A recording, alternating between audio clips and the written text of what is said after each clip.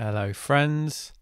How's it going? My name's Matt Barr. You listen to the Looking Sideways Action Sports podcast. Thanks for tuning into this episode. Hope you enjoy it. So I've got literal and metaphorical trip down memory lane with this episode. I'm chatting to US snowboarding photographer, founder of Nemo Design and all-round industry legend Trevor Graves. Now, I know Trevor a little bit through snowboarding, and I briefly caught up with him in person back in autumn 2019 when Toza and I were in Portland for that week-long Portland Omnibus, which really does feel like it was in another era, which I guess it was pre-COVID and all that. Now, on that trip, we chatted to Mark Luman, Trevor's partner at Nemo, and the plan was always to speak to Trevor for an episode at some point, and so it came to pass in June 2020 that I finally made it happen. Now, this isn't the first time I've interviewed Trevor. I actually chatted to him back in 2015 for a White Lines Roots piece. And in the course of researching this, I went back to that story.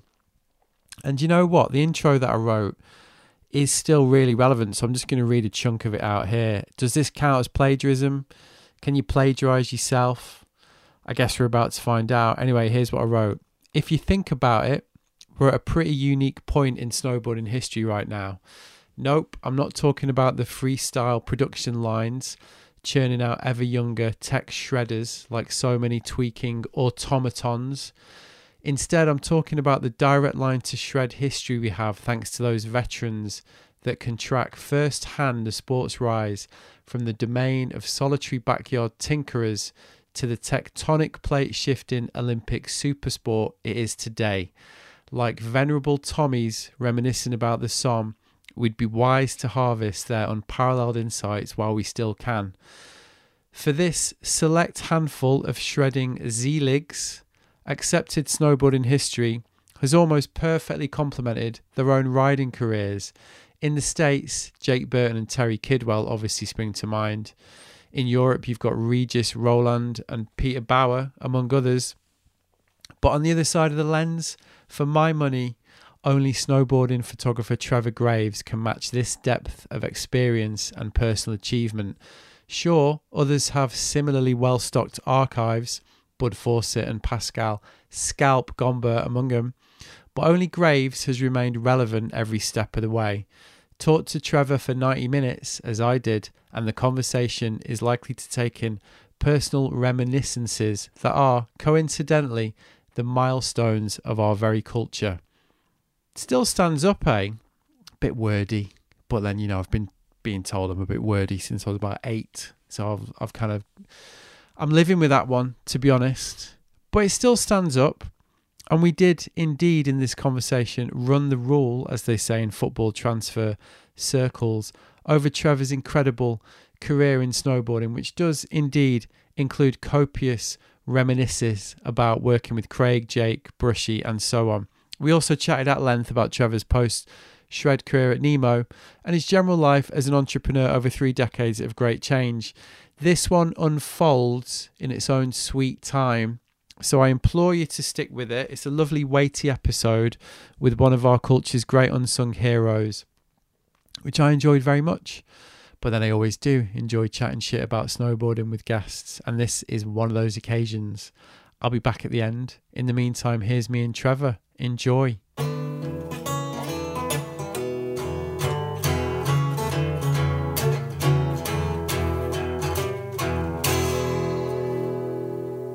We're rolling. So how are you, Trevor? I am good. How are you today, Matt? Yeah, I'm all right.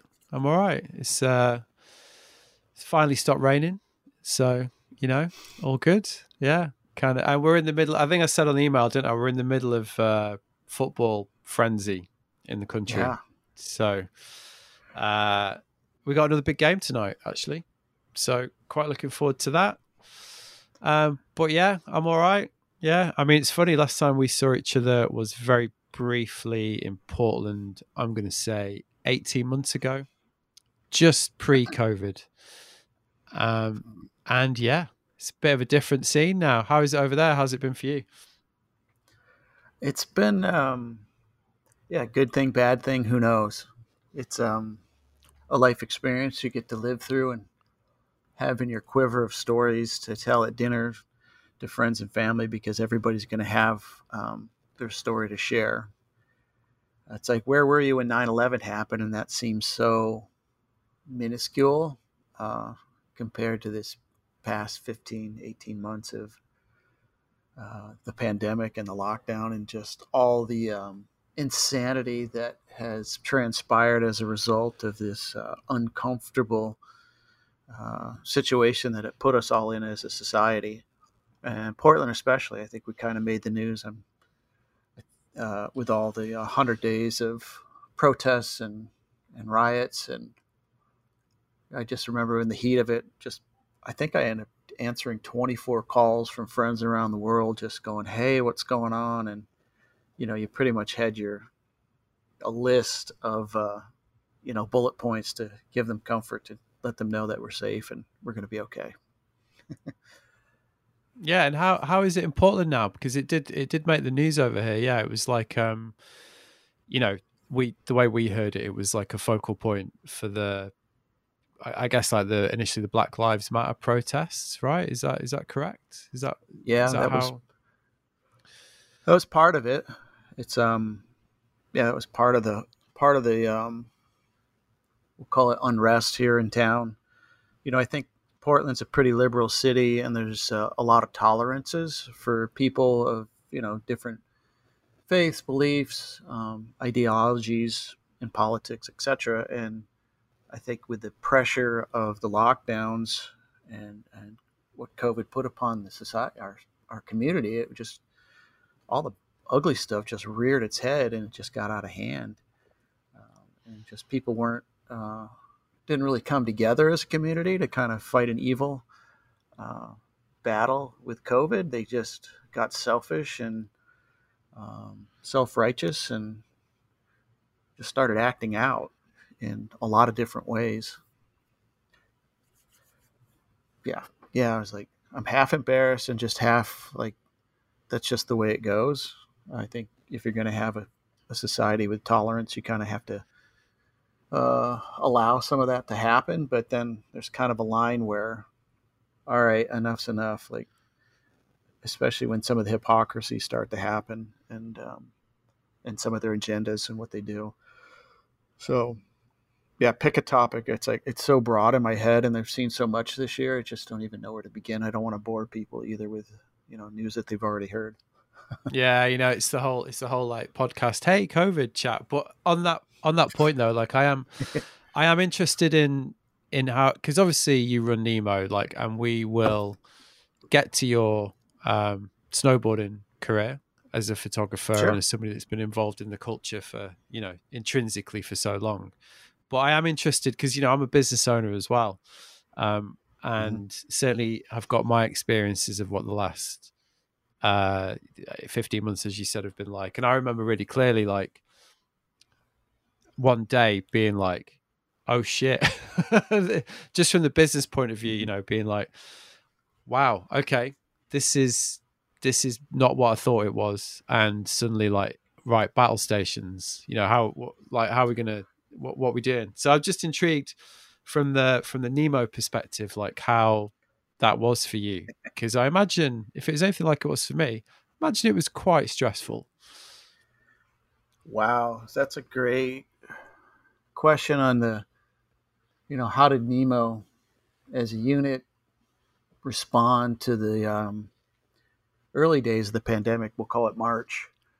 And for us, we're 25 people, full-time employees here at Nemo Design. We have a quiver of freelancers that we tap for special projects, etc. And it was March 13th. We sent everybody home. City in many places in the country just sort of said it's officially a pandemic, and we obviously wanted to keep people safe. We didn't understand what we didn't understand at that time, and the safest place was home.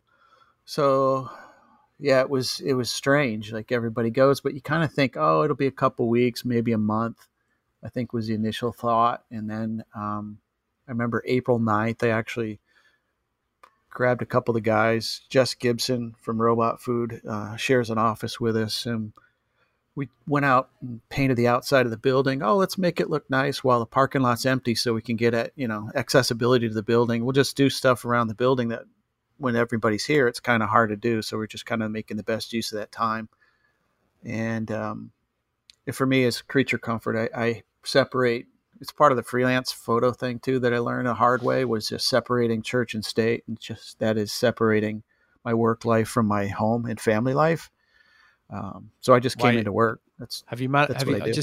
Just a quick one. Have you managed that? Have you managed that separation? Actually, I do actually. I'm pretty disciplined on and intentional with my time and things that I do.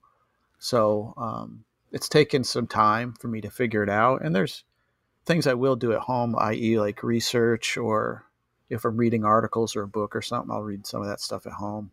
But for the most part, when I'm home, I'm home. I'm working on house projects. I'm making dinner for the kids. I'm exercising, and talking with the wife and the kids. So yeah, that's important. I think as a human to be able to have a balance, and it never is in balance. Let's be honest with it, but to make sure that is a priority, or else it won't be there. Yeah. Yeah, I need to get some tips from you, I think. Still not quite managed. It's a whole other podcast. Manage that one. Right, so you were quite intentional. You were like, okay, this is happening. And then after a month or so, you kind of presumably realized that it was, what did you realize? Yeah. Well, we did a baby pool. You know what baby pool is? You kind of bet when the birth date will be for your pregnant friends, right? And so we were all kind of making bets on when this would be over. And, my homework was saying, oh, this isn't going to be over until October. So I said Halloween. And my other colleagues, they were a month or two, but nobody was predicting, literally 15 months, and we're still not back to 100%. So, March hit. And the irony is that we at NEMA work on the Icon Ski Pass. It's starting to infiltrate Europe. And we did Mark Lumen, our creative director, my business partner here, came up with a treatment. And, with the timing of these creative concepts, it takes, you got to get way ahead of it before it actually is produced and then hits the market, right? So, gosh, it was September, let's call it 19, we had concepted, and literally this is the front page of the presentation deck to Eric and team was, you had the visual of Chinese news, and it says pandemic. Literally, that was the first slide of our presentation. And so the concept was that everybody has left the city to run up to the mountains to go skiing. And so you'll see things like in Los Angeles that are normally super crowded, empty. Freeways were empty. The mall was empty. The street sign guy is tossing his sign around and nobody's there. And it's crickets in the city. And that didn't fly.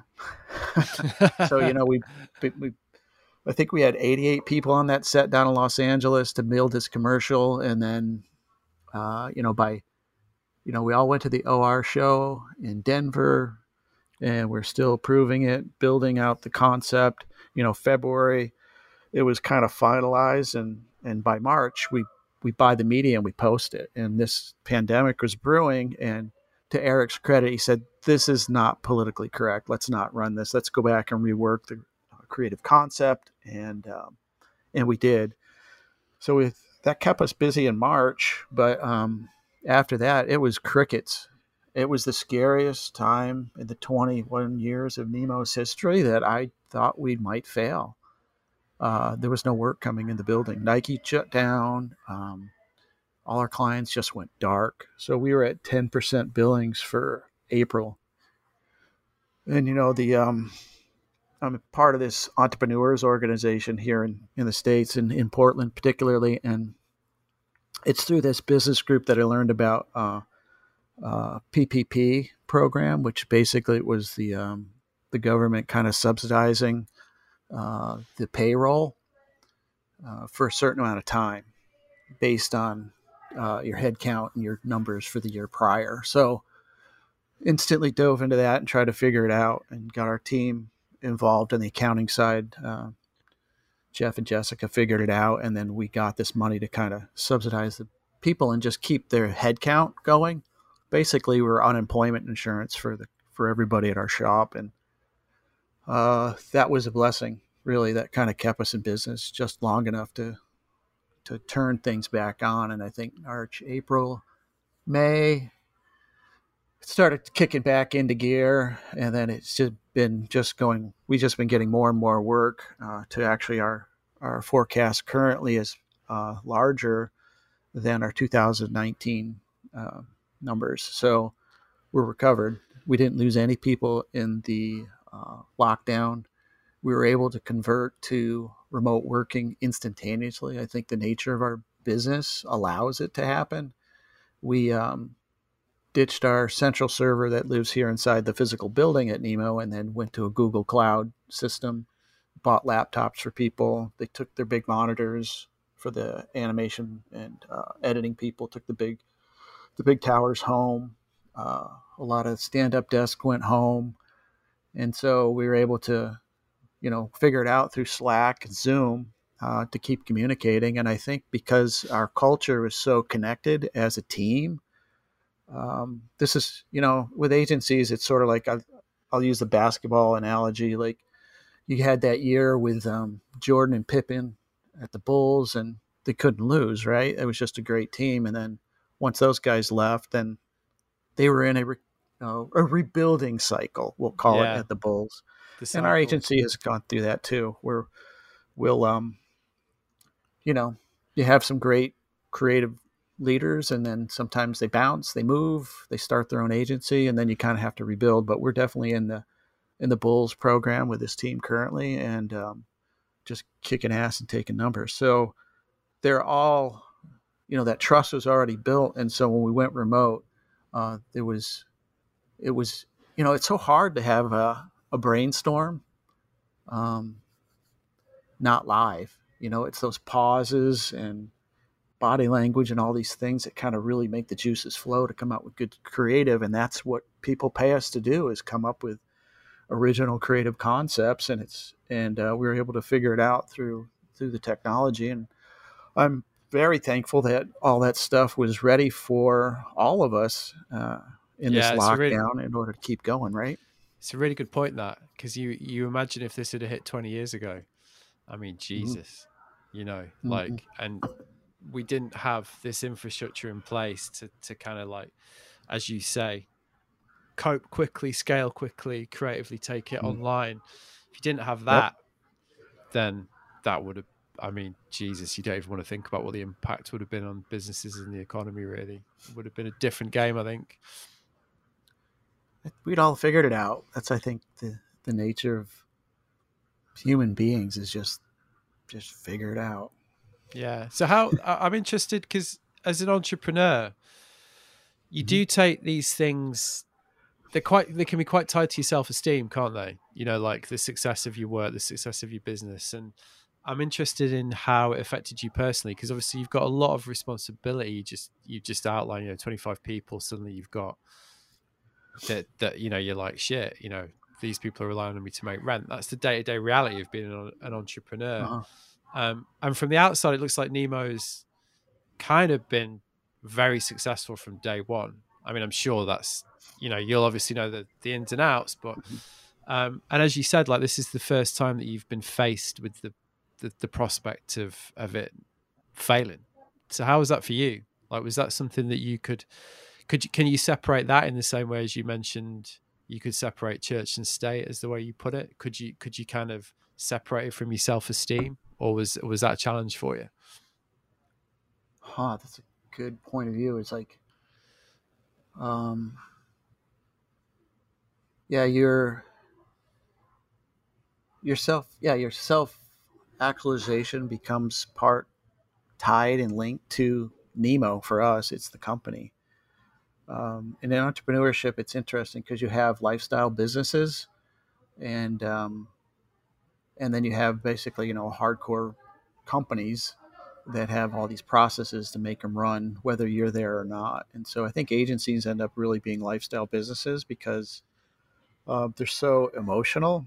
Um, Maybe they don't need to be, but probably the better ones are. And yeah, I was, when you said the question, like I got teary-eyed again thinking in that April that we were going to fail. And it was sad. It's just sad to think about it. But I also know that there's three guys that own this company, and we all decided that we're going to do whatever it takes to help everybody safely get through this as best as we could afford. And that was keeping the health insurance in place and, salaries coming so that nobody would get evicted and all those kind of things, because all the other rules weren't kind of set yet from the government as to those kind of deals. So we had set up a nice cash cow or a nice cash reserve for the business. We've been very disciplined like that. There's that old fairy tale of the three little pigs. You got the house out of hay, a house out of sticks, and a house out of bricks. We got a house out of bricks, plenty of reserve, and we could weather the storm for probably a couple of years if we had to with that team. And we were willing to lose that money, millions, to be able to kind of keep it going for those folks. But that's how we're going to retire too. That's so that brick house and that cash reserves is, our retirement money really. And so that was on the line. So, I was thinking, I'm going to have to work at Burger King until I'm 80 if I lose all this money right now in this pandemic.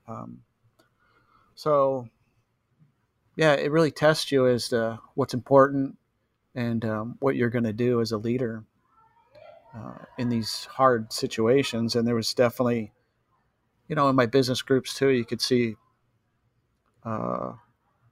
selfish, just selfish leadership and not empathetic leadership on some of the folks here in town. They just fired people, got rid of them, went on vacation to their summer house at the coast. Like they definitely took care of number one first and foremost, and kind of let the others kind of hang. So I didn't want to be that leader, and the other guys didn't want to either. So we didn't do that. We kept people employed.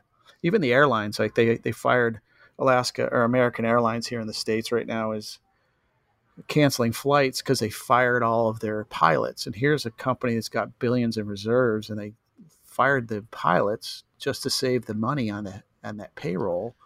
And now it's biting them in the butt because they didn't think ahead, or they didn't want to make the financial risk to keep those quality people employed, even if they weren't flying. So I think they got what they deserved. Well, it's like you say though, what you sell is culture, isn't it? As an agency, the culture is Mm-hmm. that you've created, and the culture where you come from, the three of you and the people that you employ, they amount to a unique culture, and that's, you can't just get rid of that, can you? Like you say, like if you just, for a business like yours, there will be repercussions if you act that way. So you need to protect it, Mm-hmm. because essentially that's what you've built, isn't it? It's not just a business; it's like an idea, really, isn't it? Nemo, like a business like that. It's a concept, really. It's like a way of. I mean, I'm kind of being a bit presumptuous in what I'm saying because I'm almost putting words in your mouth. But again, from the outside, it seems like the whole point is the culture and the concept and the creative, all those things tied together. Which is the other reason why I'm intrigued as to sort of, as I just asked, like how it affected you when that was threatened. But yeah, I mean, of course you're going to try and protect that because that's what you've built. That was the point, wasn't it? Right. Yeah. And it's funny to stick. Things work themselves out. There's no right or wrong answer.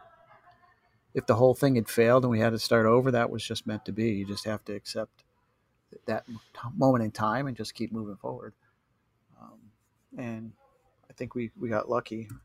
We got lucky, and I think part of it isn't that luck at all. I think we were very intentional in building the culture and taking care of the people the way we did, and so it's taking care of us in return. And so I think that's why we've had such a, we'll call it hockey stick rebound and recovery as a business. So we chatted for a White Lines interview 6 years ago, because I refreshed my memory by rereading that interview just before we did this. So we chatted for Roots, which is the kind of retrospective look back. And I had a quick look at that again earlier because it is online. It's funny, isn't it? Yep. Completely forgot about it. And then it's like, it's still all there. So I'll put a link to that. And yeah, it's really, really interesting rereading that, because obviously, I mean, it'd be great before I get into specific questions. Your background's photography. Obviously, you came up in the early 80s. Is that right? Late On the 80s, East, probably as a shooter, but in snowboarding and skateboarding, are we talking early 80s? Oh, yeah. East Coast? Yeah, East Coast. I was probably skateboarding. I don't know, gosh, I'm dating myself, but that's okay, right? 78, probably. I got, you had your little skateboards from the store, but I had a real skateboard, a Dogtown, West Homestead. That was 78, 79. Was probably the first big board I got. And this was, and so where did you first sort of see this culture? Where did you come across this? Skateboarding. My best friend in high school, one of my best friends, Ronnie Bruno, he would leave upstate New York, go down to Clearwater, Florida, on Easter break and skateboard at the Clearwater skate park there. And lo and behold, when he would skate, he would be skating with Mike McGill and Alan Gelfand, who later went on to be who they are. Alan Gelfand invented the Ollie Air. Alan Gelfand. I mean, Jesus Christ, doesn't get any more. Right? Doesn't get any more legit than Ronnie, that. But they weren't. And Mike McGill wasn't Mike McGill yet. He was just a really good guy skating at that park. And gosh, these guys are, early teens. And then, so the way it would work back then, again, there's no internet, there's no magazine other than Skateboarder magazine. So Ronnie would bring Skateboarder magazine home to us in upstate, and we would thumb through that magazine until there was just grease from our hands all over the thing. Pages are worn out, pages are falling out because it just been, we just could thumb through these things because that was the only sense of what skateboarding culture is. And there's no video to show you what the tricks are. So Ronnie would have to, he'd see it and then he'd bring it back. And so we were trying to learn through him. So it's sort of like a game of telephone. He would see Mike McGill and Alan Gelfand do a trick, and then he didn't know how to do it, but he tried to bring it home and we'd practice on his ramp. So that was sort of how we'd figured out skateboarding. But I think that's the magic of it too, is that every region would misinterpret or make their own interpretation of what they think skateboarding is, and even snowboarding is later in the timeline. And that's doesn't happen as much anymore because everything's so immediate with our social feeds. This is exactly how you can copy this trend.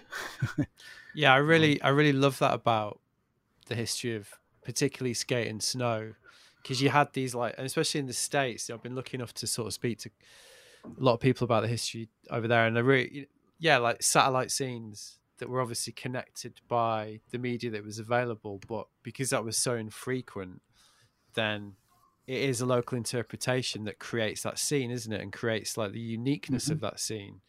Yep.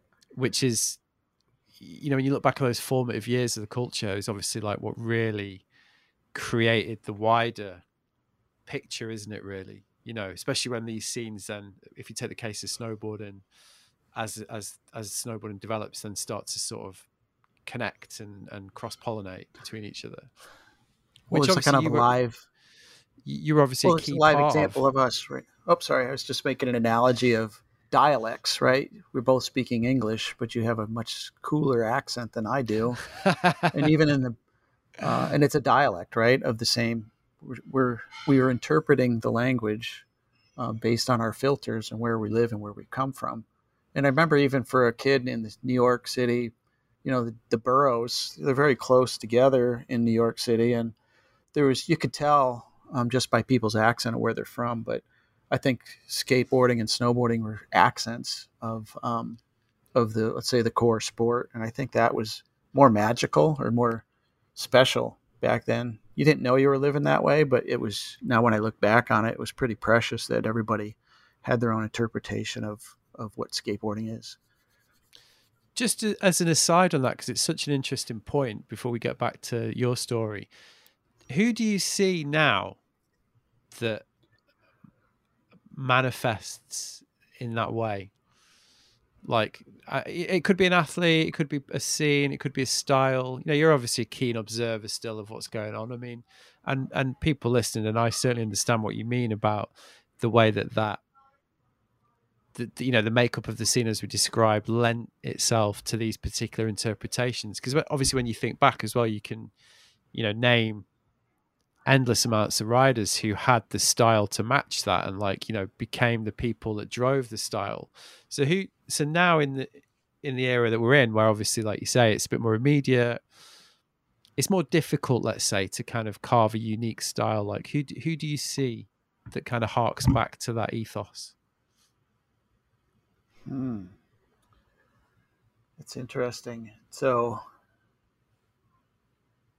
back to that ethos, I think what's really magical is everybody kind of takes their interpretation of it and makes it their own. And then they mix and mash all the things that they like from each one of the generations, like let's call it snowboarding in general, to come up with something new, or at least a newer version of something old. Like right now in town, as a person, Keaton Rogers is a guy in town. He kind of reminds me of the robot food era. And then there's a little bit of I don't know, early 80s maybe. No, it's actually early 80s mixed with that, let's call it mid 90s robot food kind of flavor to how they interpret the fun of snowboarding. Yeah. I got to meet that guy here at Nemo. We have it's more of a BMX spot, but a skate spot. It's in our loading dock out front, and we had a big snowstorm, and Keaton and his crew came through, and we're sessioning it. So it's really fun to just go out and shoot the shit with those guys and just see where they're at. And with all the technology now, with immediacy of, shooting 4K on a phone and editing immediately and posting to your social, all Instagram, Facebook, yada, yada. It's all done now.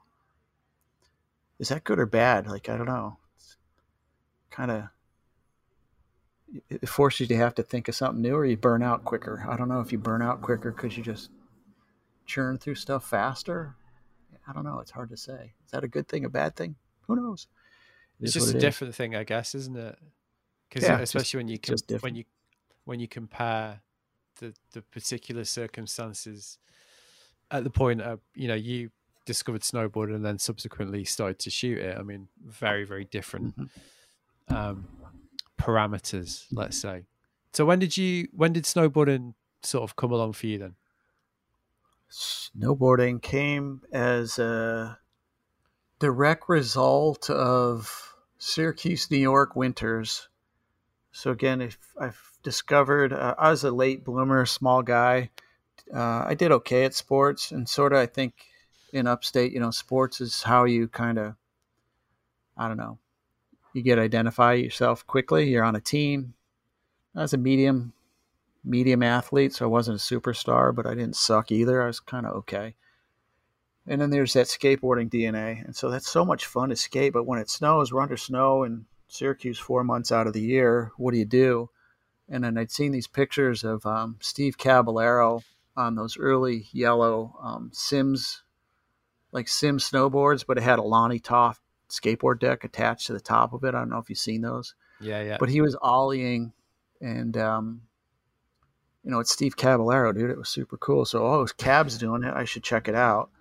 And then you get in and you start seeing a couple of pictures and Action Now magazine of other guys snowboarding out west. And it looked fun because it's snow. And so when you fall, you didn't get road rash and masonite burns and looked like you could go bigger. And so this is where I love the misinterpretations, because video really wasn't invented yet, or it was just starting to happen, but you kind of see it and then you try to figure it out and then interpret it to what you had available in front of you.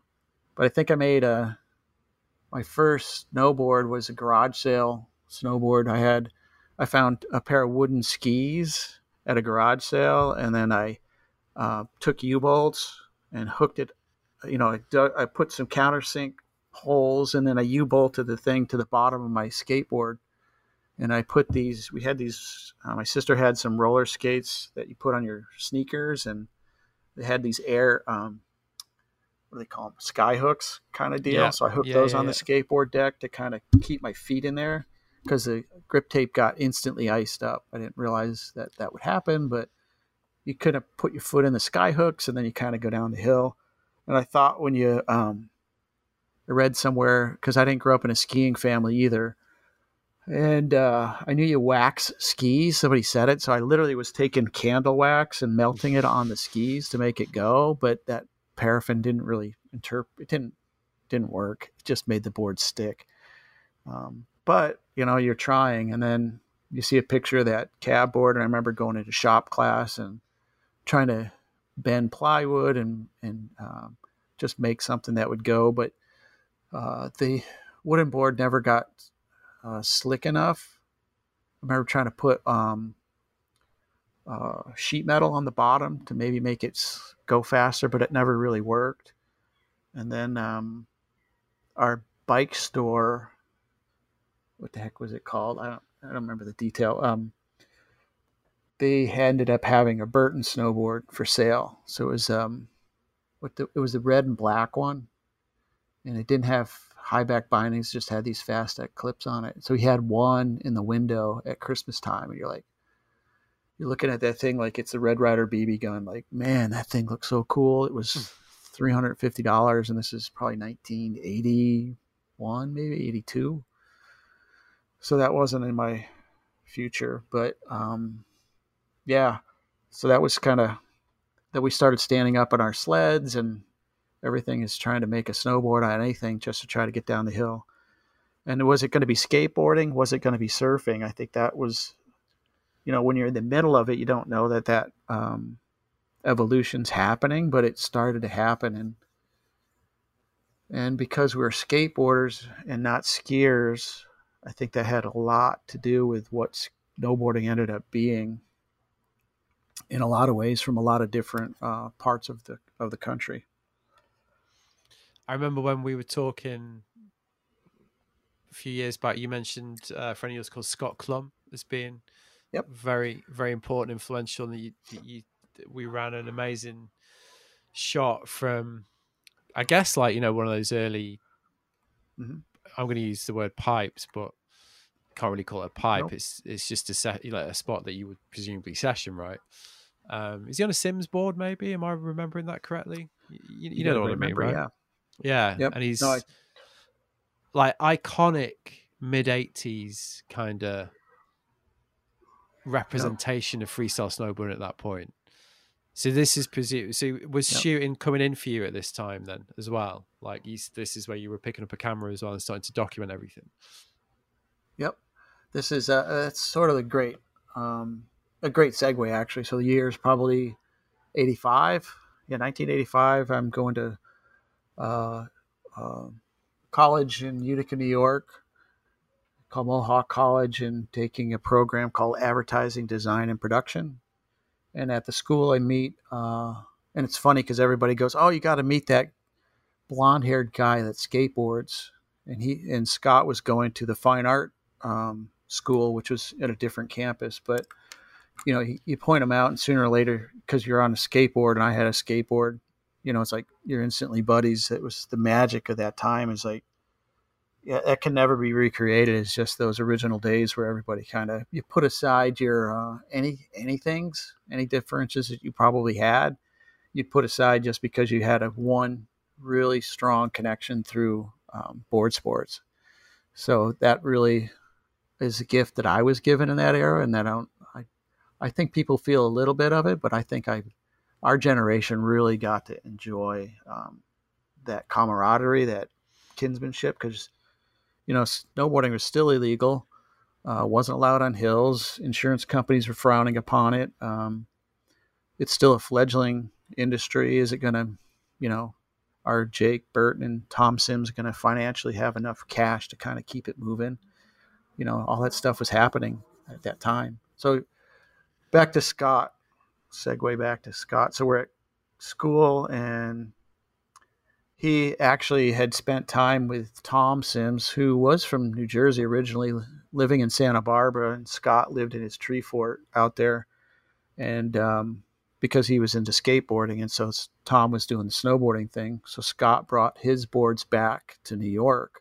So now you're bringing Sims product, and this is the East Coast, West Coast battle it. I'm sure most of the publications have documented and talked about pretty well.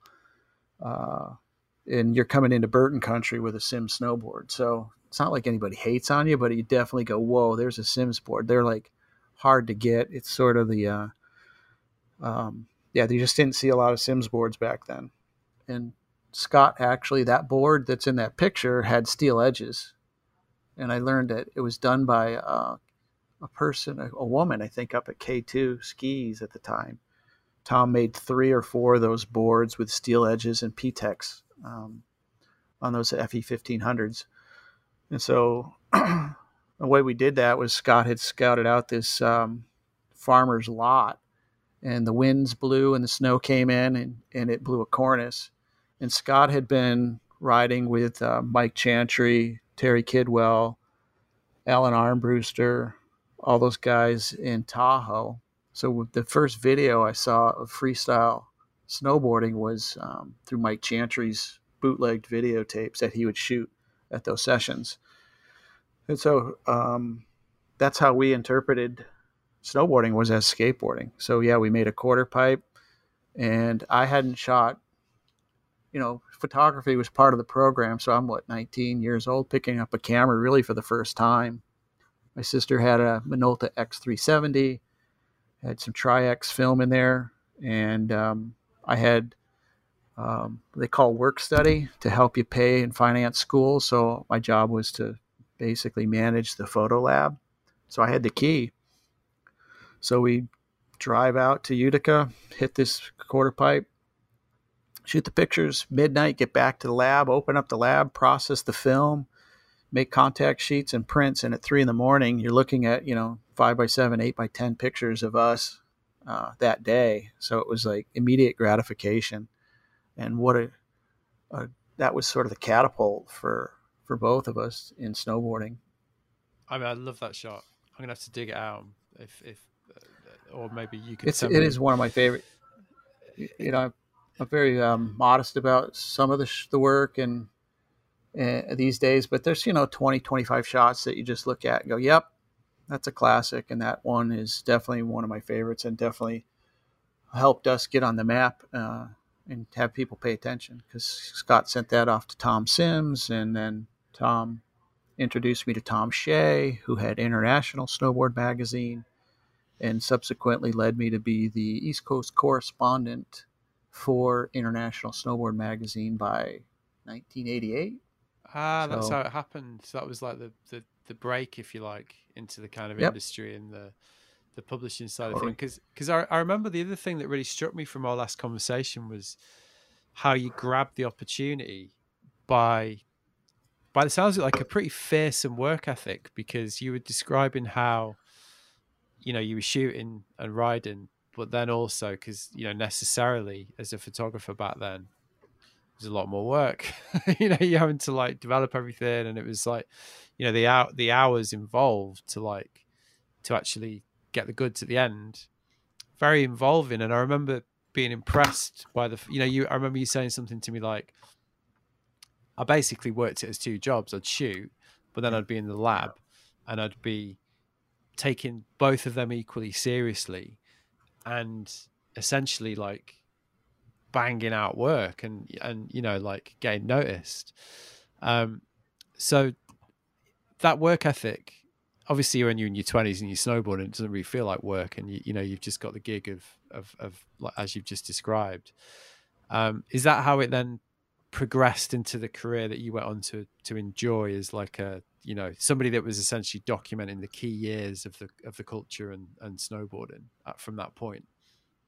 The work ethic, and how did it translate into uh, the, let's call it, 13-year career of shooting snowboarding in the heyday?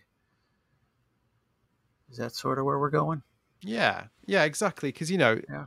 obviously, you like you say, your career covers that era pretty perfectly. Like the Yeah. kind of, as your career developed, so did snowboarding, and obviously you had a ringside Yep. seat. Like you're shooting with Yep. Craig, you're shooting with you work for Burton. You're able to like basically, but those opportunities only develop in the way that it developed for you if you work very, very hard. Let's put it that simply.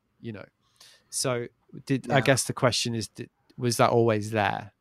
Was that always something that you were like, I'm just going to seize this, Work. go for it, and just see where we end up?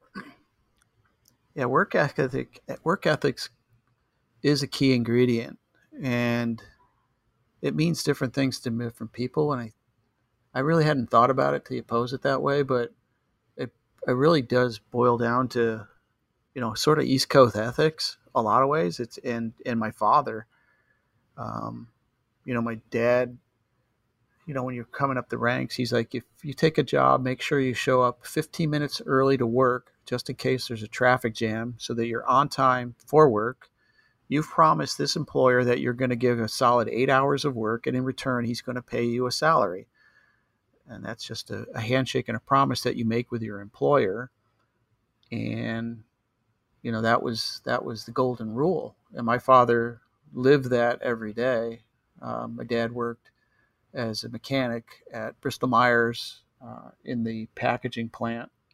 So putting basically the medicine in the boxes and keeping those assembly lines running. That's what my dad did for 28 years. And I got to work with him to help actually pay for college and pay for my first snowboard. And that job sucked. I didn't. They always do those jobs. Oh man, and he did that for so long, and it really fed my family and took care of us, and got us on vacations, and it was the lifeline for us as a family living in upstate. And as a little kid, you don't think about what your dad does. You just sort of, hey, we're going to have fun with dad. We're going to play baseball now or whatever. But he did. He must have loved us to stick in that job for that long, and that's where you learn the work ethic. And I think it was just socially, like, to lax at work, you were frowned upon just as a society. I think West Coast California, it's a little more lax as they grew up. And if you look at snowboarding, it's really a lot of East Coast work ethic that really, really grew the sport in a lot of ways. I'd say if there's 10 figures, a lot of them are out of the East Coast. Tom Sims originated from Jersey, Jake Burton out of Long Island. Those are the two big heavies. And even Jeff Brushy, that guy's East Coaster, and what he brought to the game for freestyle. But yeah, there's the work ethic. And so the other one my dad said too, he goes, don't worry about the money so much, but make sure you like what you do, because if you come home and you're drunk and you beat your wife because you hate your job, that's not going to be a good life. And so, my dad's a super simple guy, but there's probably the two big words of wisdom that he shared with me to help me kind of have some good work ethic. But then it's a matter of, wanting it bad, or just having I have three kids, three adults now, but I think the hardest thing, and the thing I could always wish, is that you can know what makes you happy, or know what drives you or cranks you up. And so that you can kind of focus. I think there's so many choices with the internet, it's almost like debilitating. And you have this perfection paralysis of like, I just don't know what I want to do because there's so many choices. And so I feel bad for kids today trying to figure out what to focus on. Back then, I mean, even in school, you're like, oh, you're going to be a doctor, a lawyer, a policeman, a fireman. Like, was pretty simple, but to be the world's best snowboard photographer was the goal. Period. 1988, I'm going to be the world's best snowboard photographer in the world. Period. There was no magazines yet. ISM was just started. My first paycheck was shot at John Gert and Noah Brandon. I got $5 for that, and it started. And as an entrepreneur, you knew there was going to be an industry there. I didn't even know what the word entrepreneur meant. I couldn't even spell it if I had to, but you knew that by the time I got good enough that there would be an industry there to feed me. And I knew if I was the best at it, I'd be able to make a living at it. And that was good enough. Like, I didn't need to be a millionaire. I didn't need to go public or any of those crazy things. That was as simple as the goal was for me. And then anything that was outside of that goal. So I'd ask myself, if I go out to the bar tonight and pay $50 in drinks to schmooze these girls, does that help me be the best snowboard photographer in the world? Yes or no?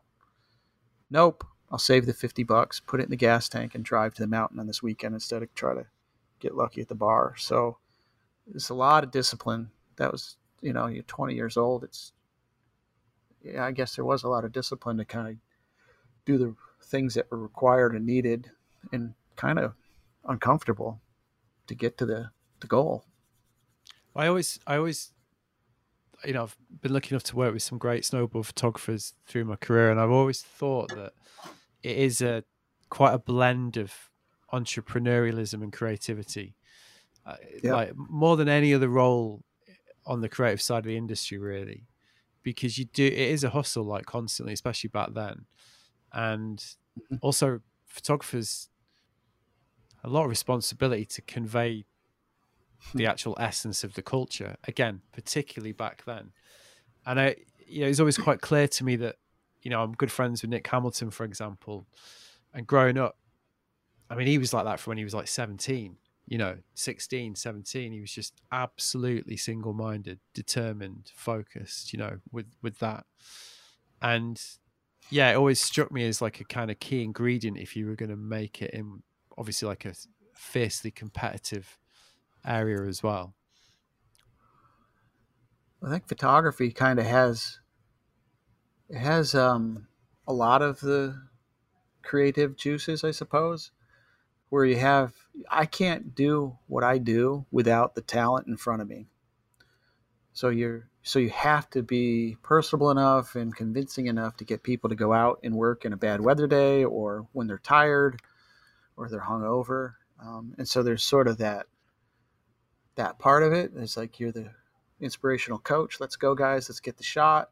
Yeah. Then there's the physical part of it. It's like, you have to be a good enough snowboarder and strong enough to carry the gear, because my pack was probably I don't know how many kilos, but 35 pounds, and you have to keep up with basically Olympic athletes they're the best in the world. And so I was never as good as they, but you have to be that, and then you have to be the team manager, in that you're coordinating and managing the trips and getting everybody on planes, and driving them and shuttling them and all the other shenanigans just to get the talent around so you can even take a picture.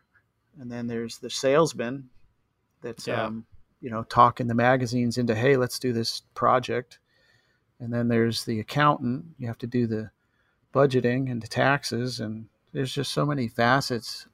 It's very entrepreneurial. And I think if you look, like, a lot of the leaders in snowboarding were good shooters too. Like Brad Stewart, who founded Bonfire Snowboarding, is a good shooter. And so you got the math and the science and the creativity kind of all wrapped into one, in my opinion.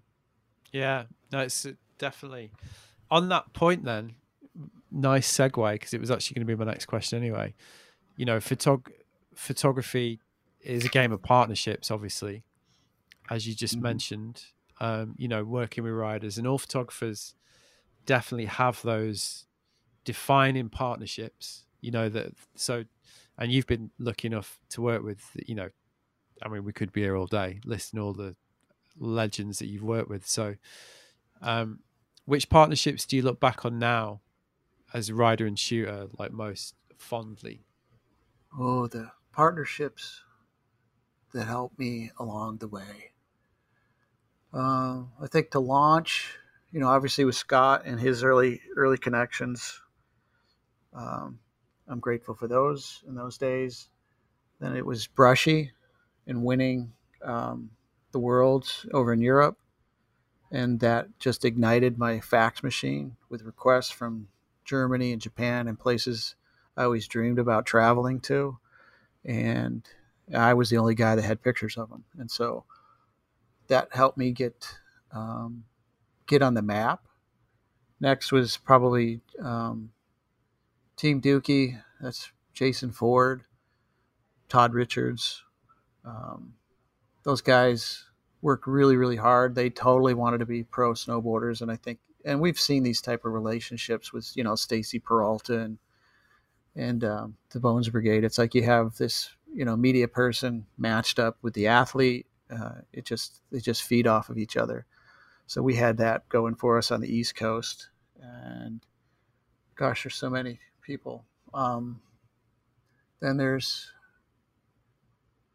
after that, I probably put in, Brad Stewart actually um, gave my wife at the time a job as the manager of the Morrow brand and the Morrow team, and gave us $500 to drive to Oregon to start my life in Oregon.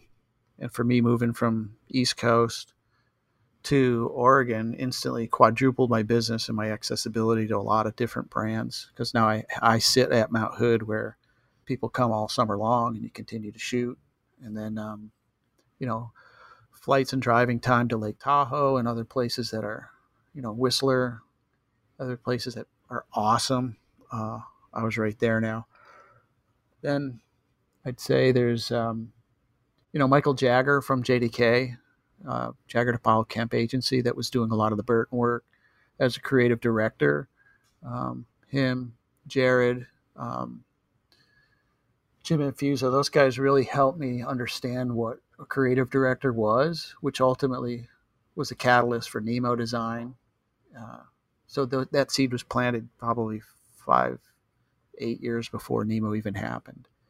And so those guys, and there's collaborations and some of the great images that we took. There's one with, the one in the article was Dave Downing on The Wire. And that was Michael Jagger always pushing me to just, there was a race. Burton was genius at basically putting alphas in the mountain and letting them loose and just naturally competing. So you're always, you're with Vianney Tussaud, amazing. Jeff Curtis, amazing. And Vincent Skoglund, Mark Gallup. I mean, you're on the hill with these guys and you're just trying to, you always want to do your best. Yeah. And he always encouraged me to just come up with something original, something different, and not fill the book. Success wasn't the many, many thousand of images. It's just having the ones that stand out. And he really taught me that lesson. He's a bit of he comes up fairly frequently, Michael Jagger. I mean, obviously for somebody like yourself, you understand his influence clearly, but he's a bit of a unappreciated influence, isn't he, really, in a lot of ways? Agreed. That's my impression. I mean, I'll be honest, I don't know too much about him, but his name among like people that were around at the time, like yourself, definitely comes up a lot as like a sort of like a real creative influence.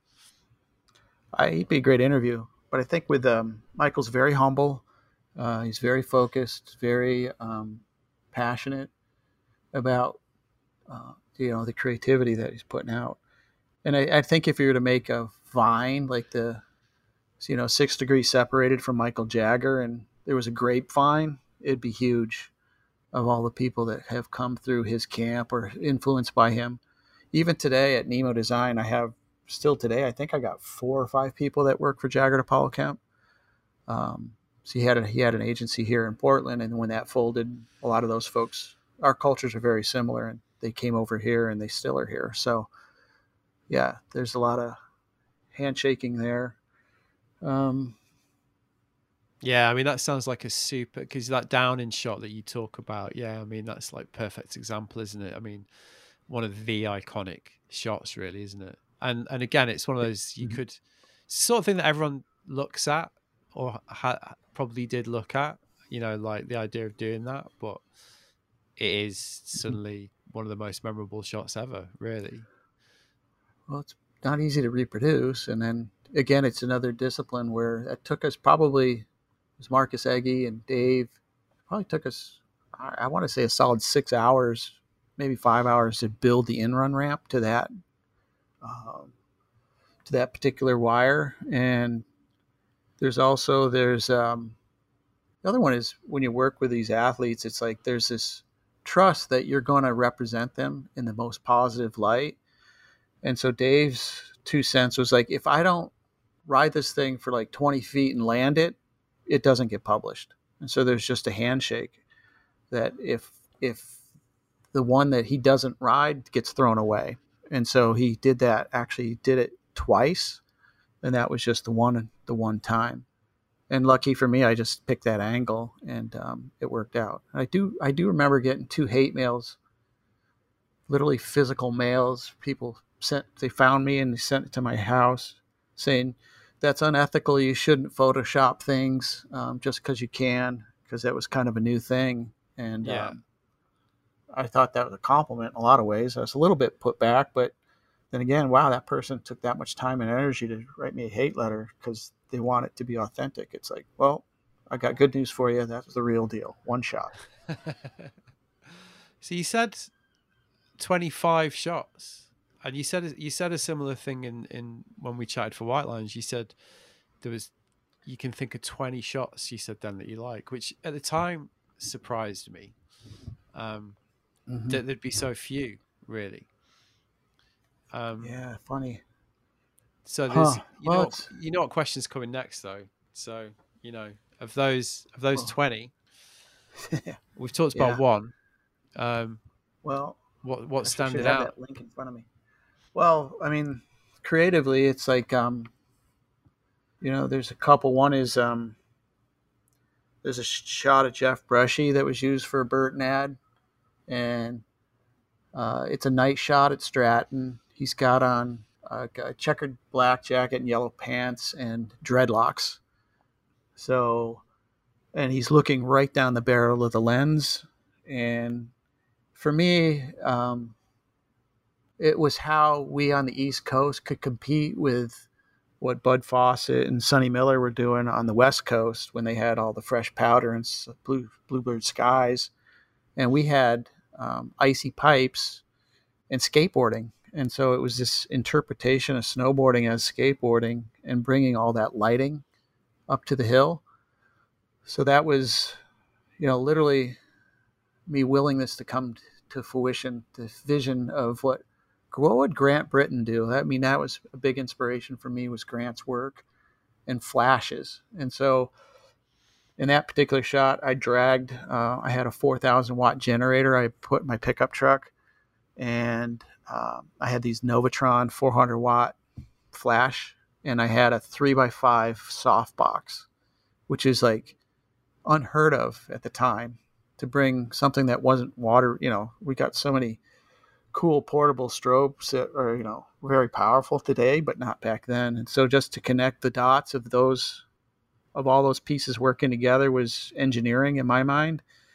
And then talking those guys into staying late in the pipe, getting permission from PJ and the staff at Stratton to stay up there and not get kicked out. And, that's a liability for them too. And they trusted us, and that shot happened.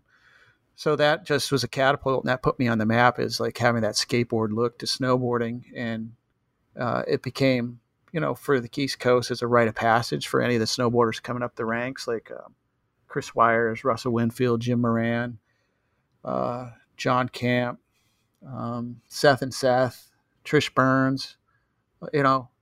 The rookies had to carry up the generator, and then to save the energy for people like Brushy and Craig, and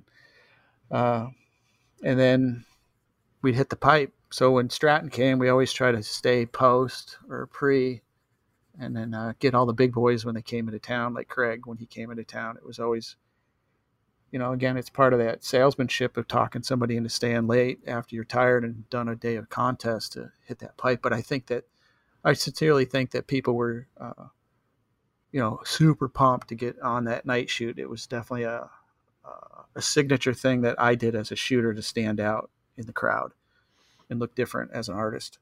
Yeah. So Brushy, no question, like one of my favorites. The other one is,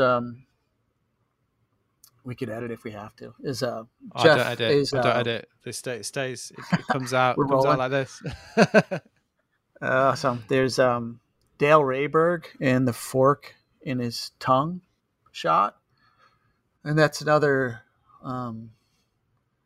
just tenacity type image. It's like this is so, so artsy fartsy, but I literally had a dream about this photo. And I woke up and I drew a picture of it on a piece of paper, and I carried it with me until I could figure out how to put all the pieces together.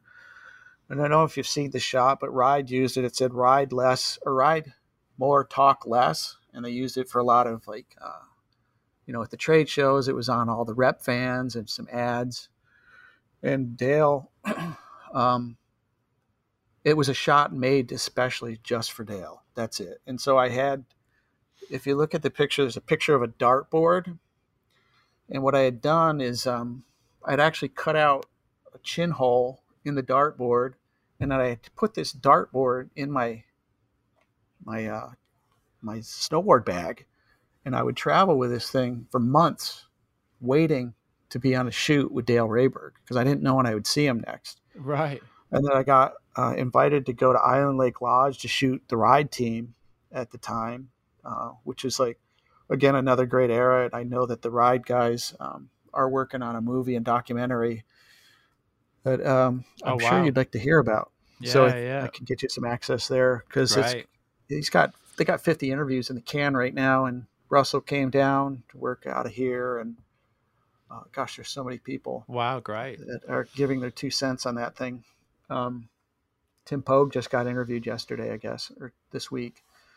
But I digress. But that shot ended up, it's got a fork in his tongue, and his brow is just furrowed, and he just looks so in pain and angry and aggro.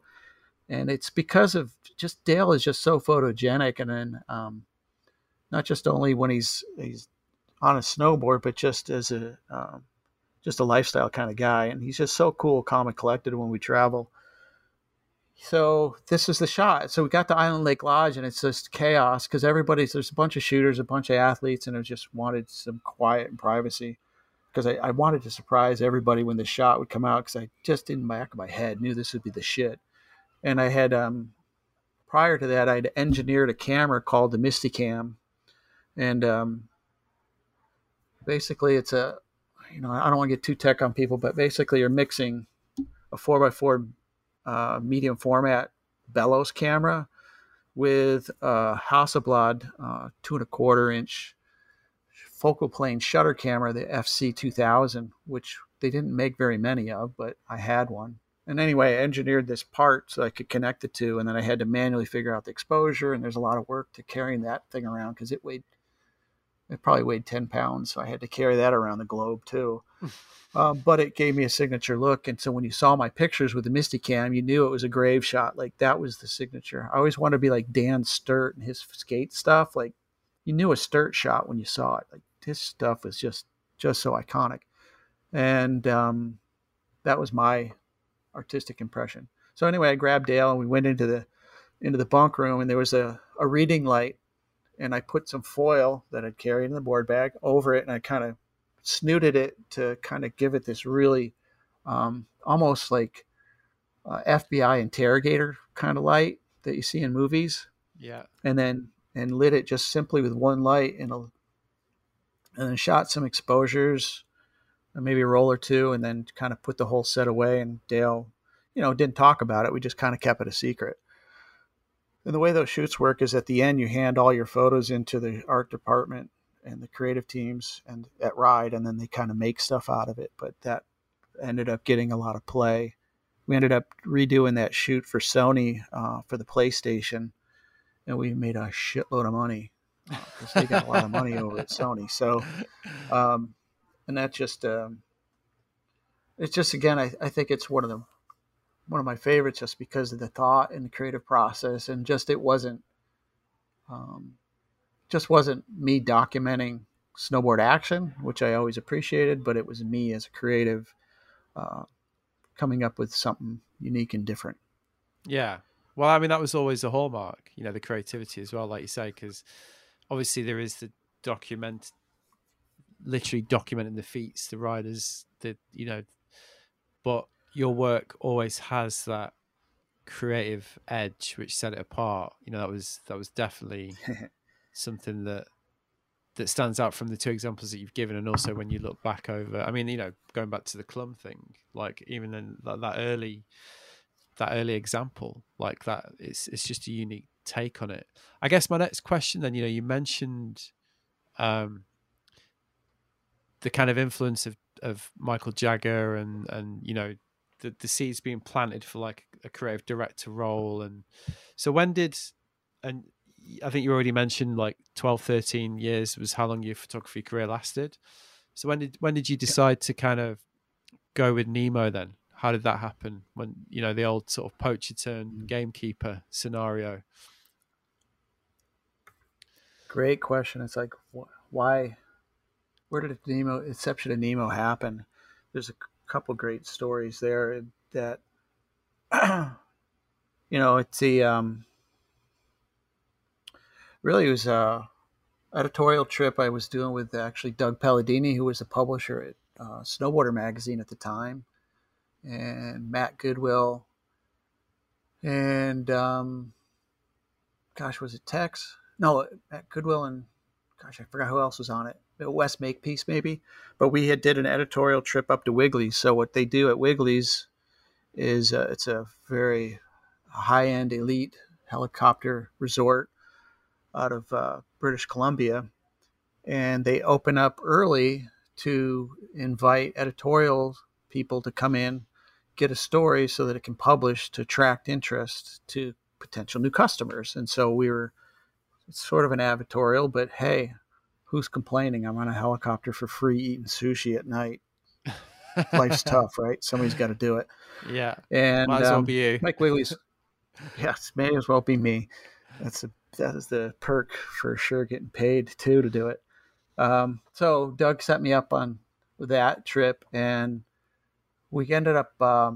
Mike Wiggly's a great story too. The guy's just purest of all beings, and it's interesting because snowboarding. He early on to allow snowboarding at a heli resort, and didn't see color. I guess there's sort of a prejudice against snowboarding back then, but he allowed us in, which was great.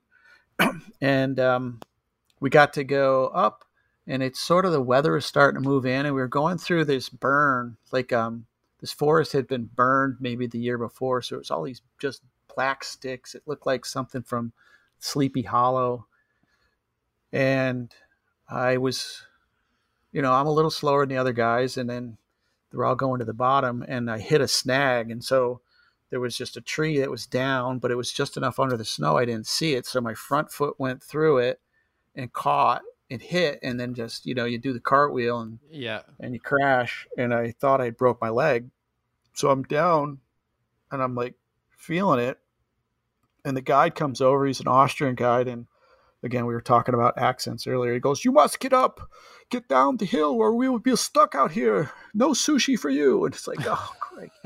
So, because the way it goes there, you have to fly the helicopter by visuals, and if they can't see, you get these those metal blankets to sleep in overnight, and that's they tell you that at the front door, and it's like, oh, crike. And of course, you want to have a good meal. So yeah, I get my ass down, get in the helicopter. We go back. I literally had to cut my boot off, and it turned purple and swollen up. And so you're like, man, I am so screwed. Like, and it dawned on me as like, wow, this is Thanksgiving. So it's November 27th. That means if my leg is broke, that's 3 months. So I don't get money for December, January, and February. maybe I'll get back in March. And I also understand that if I'm not available, my customers are going to take on the next shooter, and it's going to go to, Sean Sullivan or Bud Fawcett or, you know, Vinny or somebody else is going to get my work. And so maybe they'll fall in love with them and then I'm out. And then the aha for me was, if this middle finger isn't clicking the button, I'm not making money. And if I'm not making money, then I can't have, a home and other things that I had envisioned for my life, just as a person. So I started thinking like, oh, what else can I do? And then, and again, that's where Michael Jagger kind of comes into the picture, because, I saw what he had built with his agency, and I'd thought about some of the art directors and creative directors I'd worked at agencies like Wyden and Kennedy, like some folks down at Ray Gun Magazine, that were, pompous. They were just sort of like my way or the highway, and they're just super hard and difficult to work with. And I go, man, there's got to be a better way. And so really the idea of a boutique agency that does the creative and is collaborative and not a dick would be a point of interest in something different entrepreneurially in the market. And that's what Jagger represented to me. I think his management style was a lot like that. And that was, he was like a mentor, not directly, but just, I could see monkey do and kind of emulate what he was doing.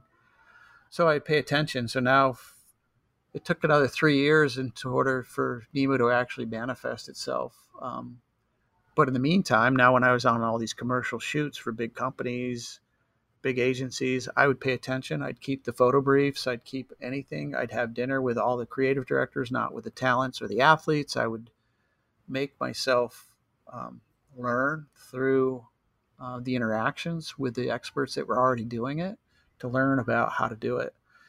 And that's where the premise of Demo came in. And the other thing was, like, I've mentioned too, is that most of the agencies, even Jagger and Apollo Kemp, Wyden and Kennedy, they sound like lawyers. It's like, I kind of thought that was lame. So the three of us thought of the name Nemo, which means nobody. So it's more of an umbrella to have a collective group of people. Because I thought, if I have really good gifted people, why would they want to make me money? Graves, Bartell, like agency, like nobody. If they're any good, why would they even stick around? Why don't they start their own name brand agency? And so Nemo was just sort of a catch-all there, and that's why the name Nemo, as opposed to the other lawyer type names. And that was something different in the market at the time. Fast, nimble. There's maybe in Portland at the time, it's 1999. There's maybe 3 or 4 agencies like that. Cinco, who's still in business today, Sumo, and Nemo. So we were sort of this boutique that was going up against Wyden and Kennedy. I think the first time I remember being aware of Nemo was Robot Food. You had some involvement in that, right? Yeah, Robot Food is a great chapter, and another just great example of just tenacity of getting the vision done. Yeah, Pierre and Jess, what was that, 01, 2? We did the intros of the box designs for Robot Food movies, which was really awesome energy, because like Jess Gibson, I've shared an office with him ever since then. Actually, I see him every day, and he was the antithesis of what was going on, because Jess and Gibby or Pierre were working at Standard Films, and they just wanted to do something different, more fun, lighthearted, and they teamed up with Bobby Meeks and UC and those guys, and it became the formula for the movie. And I still think that energy is still contagious today, and I think it's really what snowboarding is about, is those movies, for me anyway. I didn't grow up in that, but I think it's still what I think the representation is: fun and spontaneous and anything goes. And the music, it's still a soundtrack I listen to in the car. So yeah, Robot Food. Yeah, I think if you I think even now, if you ask anyone, top 5 influential snowboard films, it's going to be up there, isn't it? It's like it's aged so well Yeah. as a piece of work, hasn't it? Essentially. Yeah. There is yeah, it's funny because we'll get it's every year it gets less and less as the years go on, but there's always somebody that figures out through the credits Nemo, and then they do the homework on Google, and they find me and send me an email and go, hey, can I get a DVD or a poster or something? And Really? so, That's great. throw Gibby under the bus. He gets all cranky and doesn't want to do the fanboy stuff, but I'm always digging around. There's archives here. Go get the damn DVD and put it in the box because somebody really wants it. So why not make somebody's day today? So, Yeah, anything to make a smile. Yeah. So obviously we've kind of covered the two halves of your career, really. I guess kind of getting towards the end, really. But what are you proudest of? Is it because for you, like someone like me, kind of saying, "Hey, let's talk about all these old snowboarding stories." But obviously, Nemo is something that you've poured your heart and soul into for, like, as you've described, like 20 odd years. Does it ever get frustrating being defined by the part of your career that happened back then rather than the work that you've done since, if that's not too impolite a question? So I still, even this call here is like I still get called upon on the old photo stuff, when I still feel a lot of my personality is that photographer. And I don't feel slighted by Nemo. I think it's actually given me a lot of freedoms in that I don't have to be pulling the trigger to kind of make a living. And I get to collaborate with lots of really cool people daily. And so it's more than just the Trevor show when you're a shooter. It's just like, it's the Nemo show, and there's all the people here.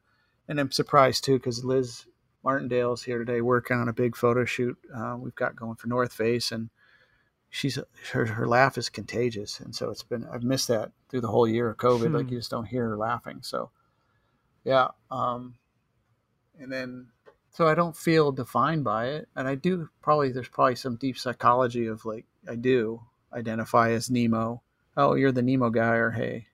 But I'm also a business person and understand, like, I got to separate the two just to keep it healthy for both.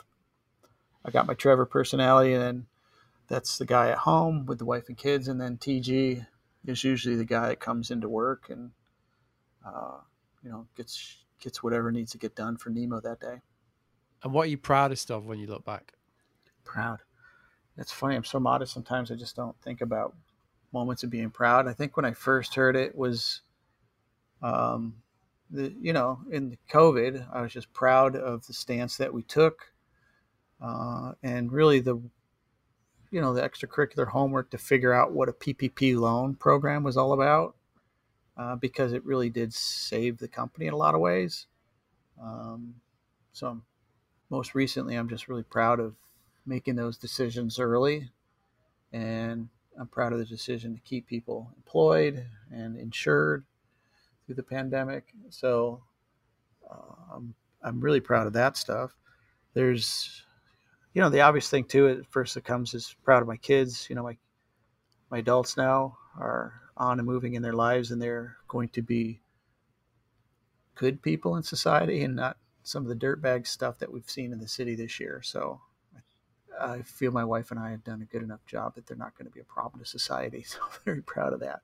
And that's the bar being way too low. They're going to do way better than that. So I'm proud of those kids. That was pretty simple.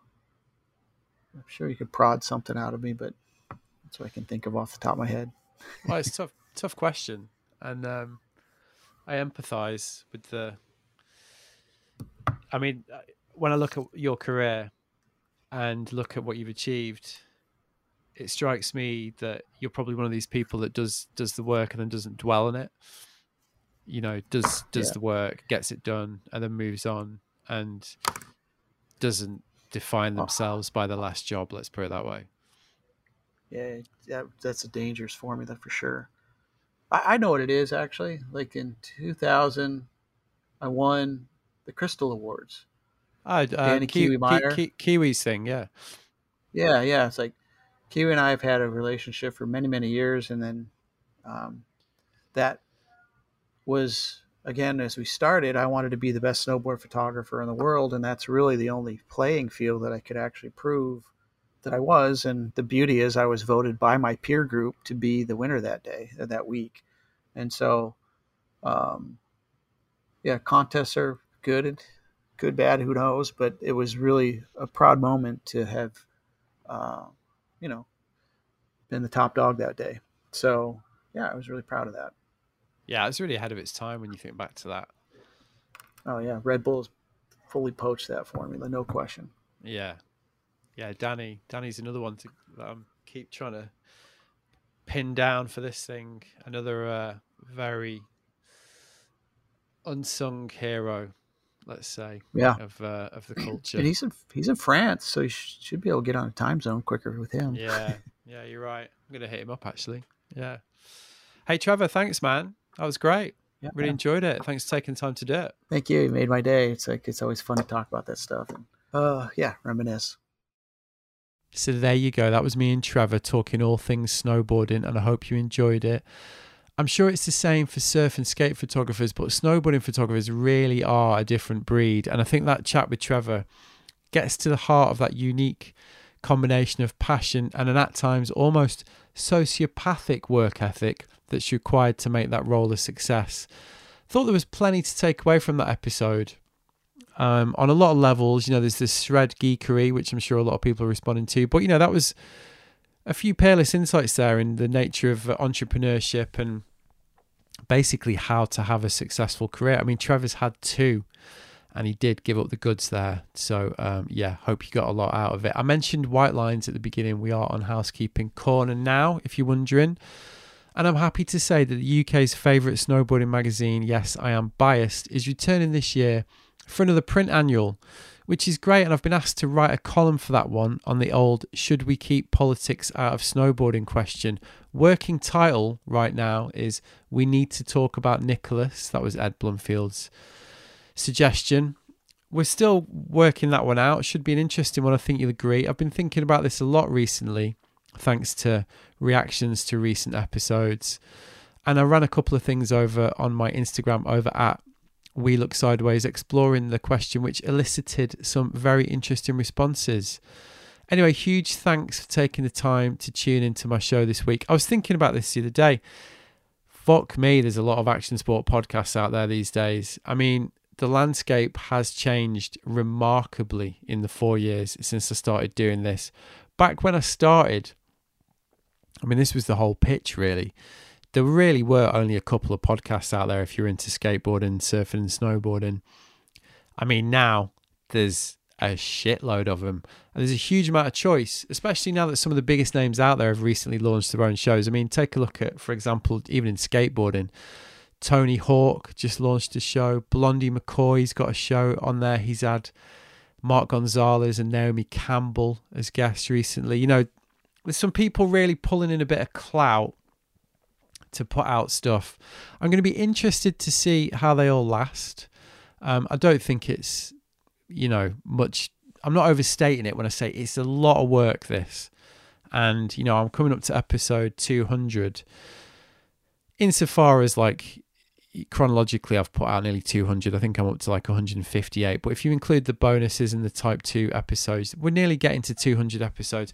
It's a remarkable amount of work required to stick with this. So yeah, it'd be interesting to see how it pans out. But there's a lot of choice out there, and if you're still tuning into my little show, then thanks. And I just want to say it's not something I take for granted, because obviously you really could be listening to any number of people ploughing the same furrow. Hopefully the way I handle the cultures and the worlds we love is still individual and unique enough to keep this thing thriving. So big thanks for the support. And as ever, if you want to dig a little bit deeper, then head to my website, www.wearelooking.sideways.com, where you'll find full show notes, People are often surprised the level of detail on the show notes. Actually, it is a lot of detail. There's a lot of links. There's a lot of stuff to dig into. If you've found things in the conversation interesting, the show notes are a great way of exploring further. You can also find the archive. Every episode is on there. You can also sign up for my newsletter, which goes out every Friday and alternates between the 10 things I think are worth sharing that week, and then every other week, a larger long-form piece from either myself or one of my guests. If you like the podcast, you'll probably like the newsletter. To be honest, if you do want to support the show, I think you know what I'm going to say, you could do worse than buy a book while you're at the website. There's a big tab that says book, and there's a link there to buy it. It continues to show up in all kinds of weird and wonderful places. Looking Sideways Volume 1. I continue to be very tickled by people sharing their copies. Just the other day, you know, I've had people in Australia, America, Brazil, France, all around the world. This thing is reaching out. If you've supported the show and planted a flag for the type of ad-free world you want to live in which creators get fairly rewarded for their work, then you know what to do. All right, a final housekeeping corner mention to say thanks to everybody who got in touch to express enthusiasm about the idea I've been floating in recent weeks to run some kind of media apprentice contest. Turns out there's a lot of enthusiasm for this idea, so I'm going to launch it later in the summer. I've got quite a bit on in July, so I'm going to wait till August. And as I mentioned before, if any brands want to get involved with this idea, then you know where to find me. podcast@wearelooking.sideways.com being a good place to start. All right, thanks for listening. I'll be back next week. Nice one.